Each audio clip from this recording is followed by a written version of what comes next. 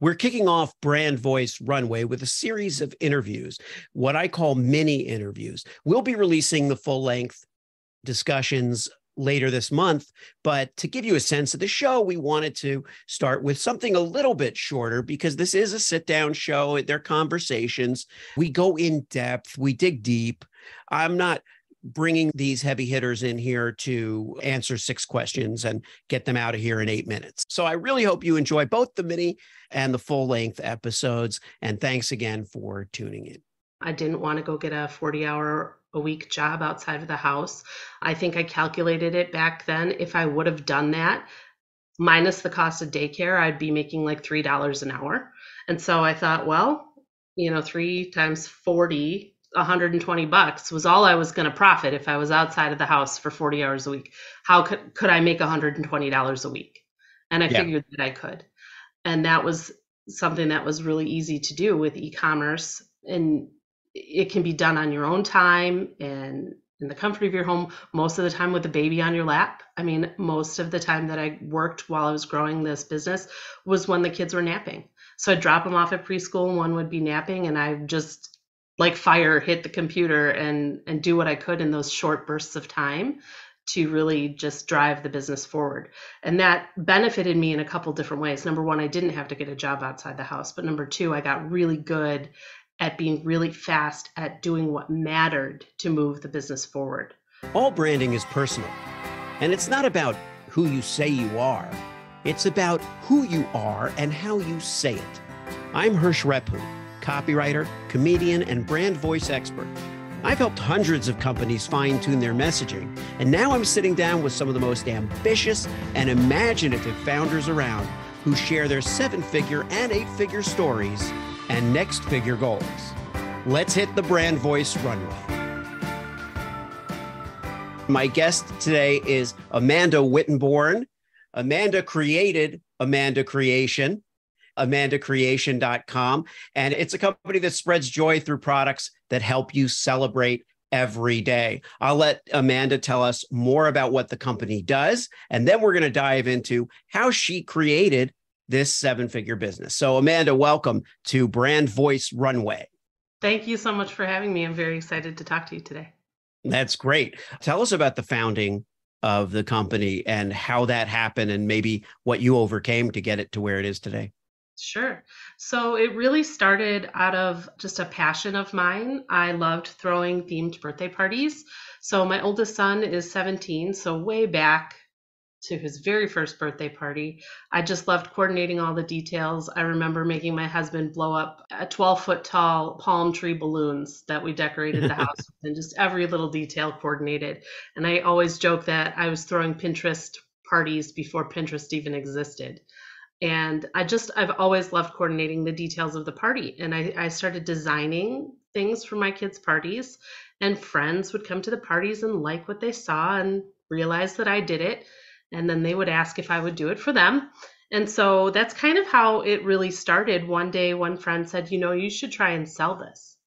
And I thought, oh, nobody's going to buy it. I just do this for fun. I'm just doing this because I like it and my friends like it. But, I thought, well, maybe I should try and sell it. And so I popped a couple things up on Etsy, and it turns out I was wrong. People did want to buy it. And that's really what got it started. And so as things started to sell, I just focused on what was working and started adding more products and kind of following whatever was working for me at the time. And that was the start. Yeah. Now, it's great that when something comes from a passion or a love, and we all know there is not like, there's no one who loves every single aspect of their business. They may love their business, but the work that you have to do, and you also enjoy speaking, doing shows like this, speaking to female entrepreneurs, especially in the e-commerce space. What did you find as you entered this area of business? I find that e-commerce is a little male dominated. So it is harder to find women in this space, which I find peculiar because it's such a perfect avenue for moms that are staying home with their kids, which is what I did. I didn't want to go get a 40-hour a week job outside of the house. I think I calculated it back then. If I would have done that, minus the cost of daycare, I'd be making like $3 an hour. And so I thought, well, 3 times 40, $120 was all I was going to profit if I was outside of the house for 40 hours a week. How could I make $120 a week? And I Yeah. figured that I could. And that was something that was really easy to do with e-commerce, and it can be done on your own time and in the comfort of your home, most of the time with the baby on your lap. I mean, most of the time that I worked while I was growing this business was when the kids were napping. So I'd drop them off at preschool and one would be napping, and I just like fire hit the computer and do what I could in those short bursts of time to really just drive the business forward. And that benefited me in a couple different ways. Number one, I didn't have to get a job outside the house. But number two, I got really good at being really fast at doing what mattered to move the business forward. So I wasn't messing around with all these miscellaneous things, trying all this different stuff. I didn't have the luxury of time to do that. Yeah. So once I figured out what was working, I zeroed in on it and I focused on that. And that's how I grew the business. Had you done well, did you, because you're a creative person and because this all sprang from your creativity, did you have any qualms about dealing with all the business stuff that has to happen? A lot of people will say, "Oh, I'm an artist. It's going to be hard for me to set this up. I had to get this and I got to get that." Yeah, I'm really lucky that along with being a super creative person, I have a really savvy business mind, and Yeah. it just has always come natural to me. I've actually said I was born an entrepreneur. I've never had a real job. So I've just done a bunch of different things running my own business since college. Now, how long did it take to grow the business to a seven-figure business? Well, so when I first started the business, everything was digital. So I was selling on Etsy, I was selling digital downloads. And right around the time my third son was born, which he'll be turning 9 on Friday, I received a copyright infringement notice from Etsy. And it was for some Minecraft materials that I had asked the Minecraft company permission to design and had their permission. And I was sleep deprived and I looked at the email and I said, "Oh, I have permission. I'll look into this in a little bit." Well, I forgot, and a week went by, and they hit me again, and they shut down my store. And so at that point, I had been building the business maybe 3 or 4 years. I was making maybe $3,000 to $5,000 a month. Things were going really well, and I was pretty crushed at that point. And I gave up for a little bit because I didn't know what to do with myself. And eventually I ended up starting to work for somebody else who sold party supplies, and I designed party supplies for them. And it kind of reignited my passion for that part of my business. And I knew I had a good product. I just needed the audience. And so what I did was I figured out how to get on Amazon.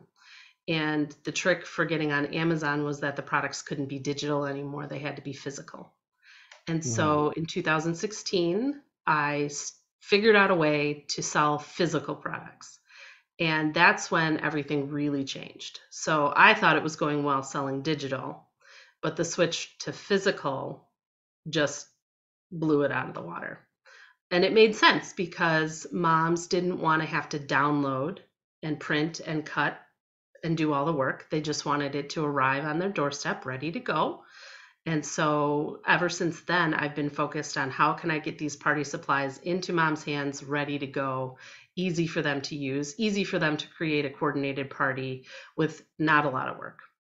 But you also sell items that are of a high quality, that are high ticket, items. Your goal doesn't seem to be, I want to sell, by volume. Correct. You're not focusing on volume. Talk about that a little bit. Yeah, no, part of our strategy is definitely being more of a boutique style brand where our items are higher priced and they are a lot higher quality. We manufacture everything in the United States. We use local printers to print the bulk of our items, and we print all of our stickers in our own office. And so we charge a higher price. The designs are all designed by me, and so they're unique. They can't be found anywhere else. They're real cute, real good at making cute things that kids love. And we focus on selling fewer items at a higher price versus the huge volume of sales. We find that if we did a little bit of a comparison to a competitor who sells stickers similar to us at a lower price and looked and compared their volume, we are kind of netting about the same amount, selling less for more. And to me, that makes more sense because that's less man hours involved for us. It's less, work to package up all these products. We're handling less packages, but we're making about the same amount of money as somebody who might be selling double than we are at half the price. Right. And how big is your team? We have 5 employees. So that's probably a function of that as well, is that you're able to, between 5 employees and then obviously vendors and other people that you work with. And so you kind of never looked back after you went to the physical product side. Yeah.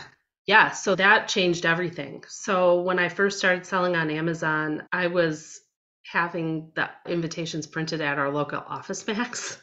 So I would submit this PDF, double sided, 8.5 by 11, and I'd go drive there, pick it up. I'd have to come home and cut them out. And then I'd go to the craft store to find the envelopes and, put it all together. And so that's kind of how I hacked it together, probably the first 6 months or so. And after about 6 months, I started going, this isn't real efficient. This isn't, I Yeah. can't keep up with this. I can't continue to do this and grow. And that was when I looked into pre-printing inventory and having it ready to go on hand. And at that point, customers were willing to wait 7 to 10 days to get their invitations, and they were willing to pay almost $5 in shipping. And so I thought, well, if they're willing to do that, if I could get these in stock for Prime and they were able to get free Prime shipping and in 2 days, I bet we'd sell more. Yeah. And that hunch was right. It seems so obvious, but Yeah. my first inventory order was $750. And at that point, I was not sure how I was going to pay for it. One of the big key parts I left out of the story was when my son was born, my husband and I were completely broke, like to the point Right. Right. Yeah. where we would park the car that was furthest behind in car payments on the front of the driveway so that it couldn't be towed overnight. My husband would Right. park it in a different parking lot at work so they couldn't find it. I mean, so we did not have any money when I Right. started this. And so $750 inventory order that I wasn't sure how I was going to pay it back was pretty scary at the time. Yeah. And you had told me that when you started this, it was like, okay, maybe we can make some money on the side, sign our son up for T-ball, do something like that. How did the business evolve to where your husband was finally able to join this company? Yeah. So I did just kind of start it on a whim. People always ask, did you start it with the intention of building it to the size it is? And absolutely not. Back then, I couldn't have dreamed of this. When I switched to the physical products and when we got our first inventory and it started flying off the shelf, that's when I started going, maybe there's something more here. Maybe this is bigger than I even imagined it could be. And I used those skills, doubling down on what was working. So, I think at the time I purchased inventory, I had 40 invitation designs. We now have about 1,200. And after the invitations, I thought, well, what's another product that could go with it that would be helpful for a party? And the second item they came up with was thank you cards. And so I would take my top selling invitation designs and I would create matching thank you cards for kids to fill in. And they're adorable. They say dear with a blank. Thank you so much for blank. I Yeah. really like it from, and they're real cute and simple for kids to fill out, but then they matched the party theme. So if they bought Bumblebee invitations, they could buy Bumblebee thank you cards. Right. And I just kept adding items. I think that first year on Amazon with physical products, we sold about 250,000. And after that, it just became a matter of looking at the income that I was bringing in and the income my husband was bringing in. And And what that's was he do? when What was his career? What was his? he was a quality assurance engineer. Okay. And, I remember as we got closer to when I started feeling comfortable to have him quit his job, I would wake up in the morning and I would text him and say, oh, I made more overnight than you made all week, you know? And of course, it was a big decision, and it Yeah, wasn't something that was just real easy for him to just walk in and right. quit. So there was a lot of talk, and we had a lot of goals that we wanted to meet before he actually quit. And then you did, and then, we all did a couple years after that face a pandemic and COVID. And, so that was a challenging time. What was going on during that time for you guys? Yeah, well, at that point, we only sold party supplies. Yeah, So when COVID happened and nobody could have a party, our sales basically tanked 95% overnight. And I was getting emails. Anybody who had purchased any party supplies in the past month wanted to return them. yeah, And so that was definitely tough because, yes, now this year, I think will be 5 years ago he quit his job. So maybe we were like 3 years in right. to him working full time. And, we had kind of paced out the insurance and the benefits as part of the, quitting his job. So we were covered for all that stuff. But when the income completely stopped, panic definitely set in. Yeah. So I remember, those first couple weeks of the pandemic, everybody was laying on the couch watching Tiger King. We were making pretzels and all these, homemade pasta noodles You're to like, should entertain we the switch to kids. selling Tiger King memorabilia? Yeah, that would Make have a been deal with brilliant. Netflix? That would have worked. Yeah. But I was kind of mad at myself because my business wasn't pandemic proof, and Hmm. I know that that's so silly because who could have ever Yeah. thought about that? But I was so mad at the time, and my brain just kept spinning and going, what can I make with the skills and the talents that I have that people still need even during a pandemic? What can I, because if I'm not selling product, I'm not making money. And I knew this was not going to be 2 weeks. Yeah. I knew this wasn't going to be 2 weeks.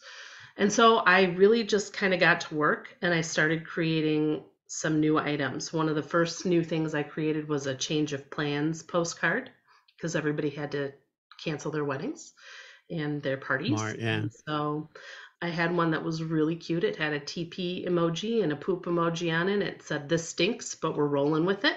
That's And on great. the back, it said, we have to cancel our event and, we're postponing, we're rescheduling or whatever. And I posted it on Facebook. And I said, if anybody has anything they need to cancel, let me know. And I had somebody, my background is in education, so I have a lot of teacher friends. And I had somebody go, could you turn this postcard just into a postcard I could send my students? And I was like, well, there's an idea. So I did. And then I created a pack of postcards for teachers to send their students. And they were real cute. They had little puns on them, like my student is so sharp with the cactus. Yeah. I'm trying to think of some of those other first ones, but they were real cute. It was a pack of 6. And I Well, that's put phenomenal. it touched these kids. These teachers were getting postcards and handwriting notes, and these postcards were showing up in mailboxes all over the United States. And I set a goal to sell 1 million. I wanted to get 1 million kids a Yeah. postcard. Yeah. And it took us about 10 months, and we had hit that goal of getting a Wow. million postcards out to kids in one of the worst possible times in all of their schooling. And I'm really proud of that. And that really did save our business because if we didn't have that, I mean, we certainly weren't selling party supplies. Fast forward to, coming out of the pandemic, what excites you most right now about business in general? I mean, I think the thing that excites me most about business is just the potential, the unlimited potential. Like when you cross a threshold, like to think, well, there's still another one. Like it never ends. Like how much better can I get as a person? How much more can I grow and how much more can I learn? And, what else is out there for me that I'm not even aware of yet? Speaking to an audience of entrepreneurs, men and women, people in the e-commerce space in particular, is certainly, a great place to speak from your experience. Is there any final thoughts that you might want to leave the audience with?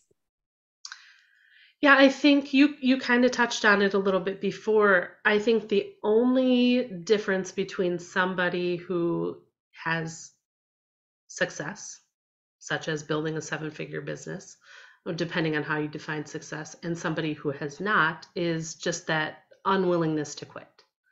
and that when things get tough, and they definitely get tough when you're running a business, there are things that go wrong on a daily basis. There are things that, happen that are beyond your control, and it's your ability to problem solve quickly, move through those problems, not let them get you stuck. That mindset of working through a problem and continuing to keep going. Anybody that I know that has reached any kind of level of success, those are the skills. They're resilient, they're problem solvers, they don't get stuck, and they don't quit. And so if you're willing to do those things, success, I believe, is inevitable. It's not, will it happen? It will, so long as you just keep going. If you've enjoyed this episode of Brand Voice Runway, please leave a 5-star review and subscribe to the podcast. The positive reinforcement keeps us going. Who am I kidding? Founders like us keep going regardless. Thanks so much for listening, and make tomorrow greater than today.